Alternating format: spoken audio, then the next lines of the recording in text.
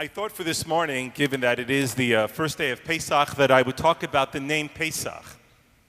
And it is not without a little bit of, understandably so, not without a little bit of varying opinions as to where and what the word comes from. And I think that there's a loop here that has something even deeper to it. Now, accordingly to some traditions, and Rashi brings it down as well, that the word Pesach is a word for mercy. And for those of you who are familiar with traditions that Jews from the Mediterranean basis and Middle Eastern Jews have, that in place of eating the maror, in place of eating the horseradish, they eat lettuce, particularly romaine lettuce if possible. And one of the reasons why is that the word for lettuce in Hebrew, chasa, is also a word for mercy.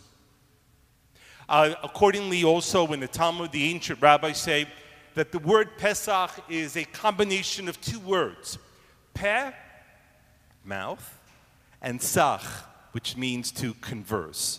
Unquestionably, Passover is a night where we converse. But putting all those aside, the fact of the matter is, overwhelmingly so, both according to an English translation that is a derivative of the Latin translation of the Vulgate, and also, I think, implicit in the text, is where the holiday comes from. And that is the 10th plague.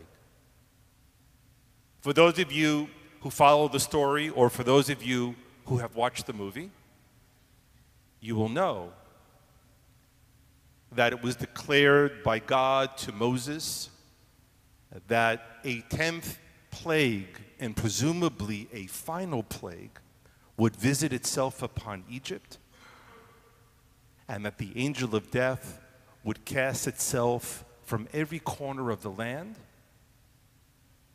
and that the Israelite homes that had lamb's blood put on the doorpost, a shadow, an echo of the mezuzot that we have today, that this angel of death would Pesach al Batei Bnei Yisrael. It would pass over the homes of the Israelites. And in commemoration of that moment, this holiday exists. Why? Because that was the final plague.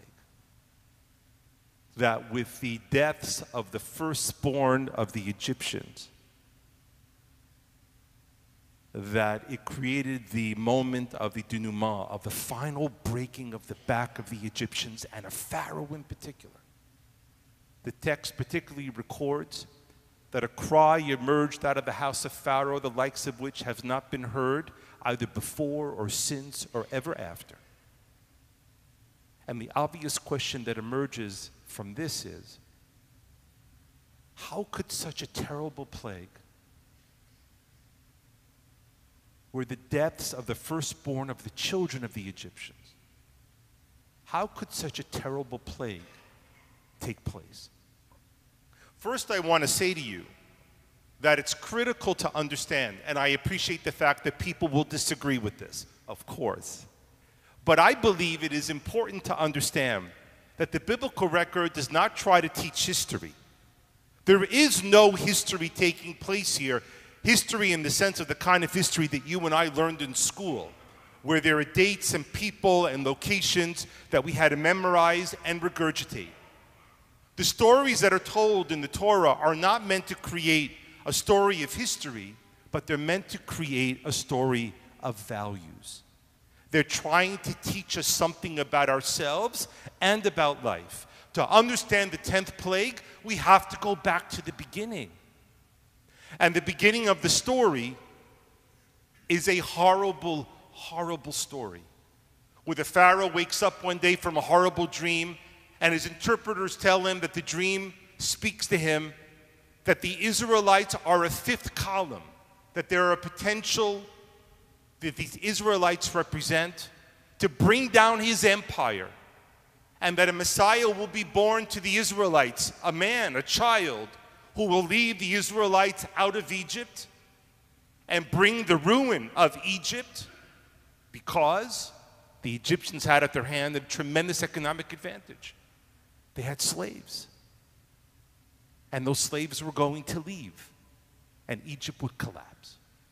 So the Pharaoh does, taking a page out of what would be quoted to Joseph Stalin, the Pharaoh does the simple kind of math and says, if you get rid of the man, you get rid of the problem. And the Pharaoh decrees that all the firstborn males of the Israelites, all of the children that are born, of the men, that they'll be put to death. Some traditions say that later on Pharaoh recanted by saying that not only the boys that are born, but also the girls, that all the children were to be put to death. And where were they put to death in? The tradition records in the Torah that the Israelite babies were tossed into the Nile River to drown. It's a horrible story. And that there was one child, we are told, and the Kabbalah, Jewish mysticism, records that Moses was born premature. He was born premature by 2 months. And because Moses was born so early, the Egyptians were not following his pregnant mother. And then when he was born and when he was old enough, he was placed into a basket and sent down the Nile River. And who plucks him out of the water? Pharaoh's daughter. And she knew who it was. Because what other children were floating in the river except for the Israelite children? Yes, this one was alive. And she brings it into Pharaoh's house. And then very quickly the story progresses where Moses grows up. He then kills an Egyptian. He has a bounty on his head. And he has to leave and he goes to Midian. And then he approaches the burning bush, and then he is sent back. And then he tells Pharaoh that there's going to be a plague to come to Egypt, after Pharaoh says that he will not let the Israelites go. And what is the first plague of the 10 plagues? I'm testing you now. The first plague is dam, blood. The text tells us that all the waters of the Egyptians, the water that was in their water bottles, and the waters that were in their cisterns, and the water that was in their lakes, and the water that was in the river, it all turned to blood. And what should the Egyptians realize at that moment? What was being said to them? It was the blood of the children. That those dead, murdered Israelite children, that they were not forgotten, that their blood was screaming from the earth, and that it was high time for the Egyptians to realize the horrible, horrible crime that they had committed, and that it was time to stop it and let these people go.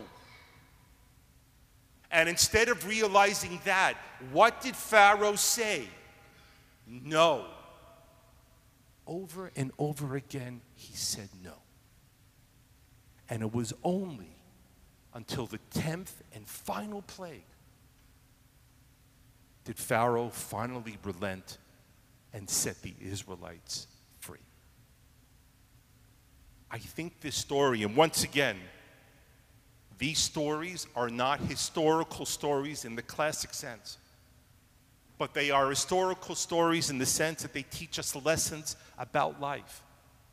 And I think amongst many lessons, there are two important ones for us to think about this morning.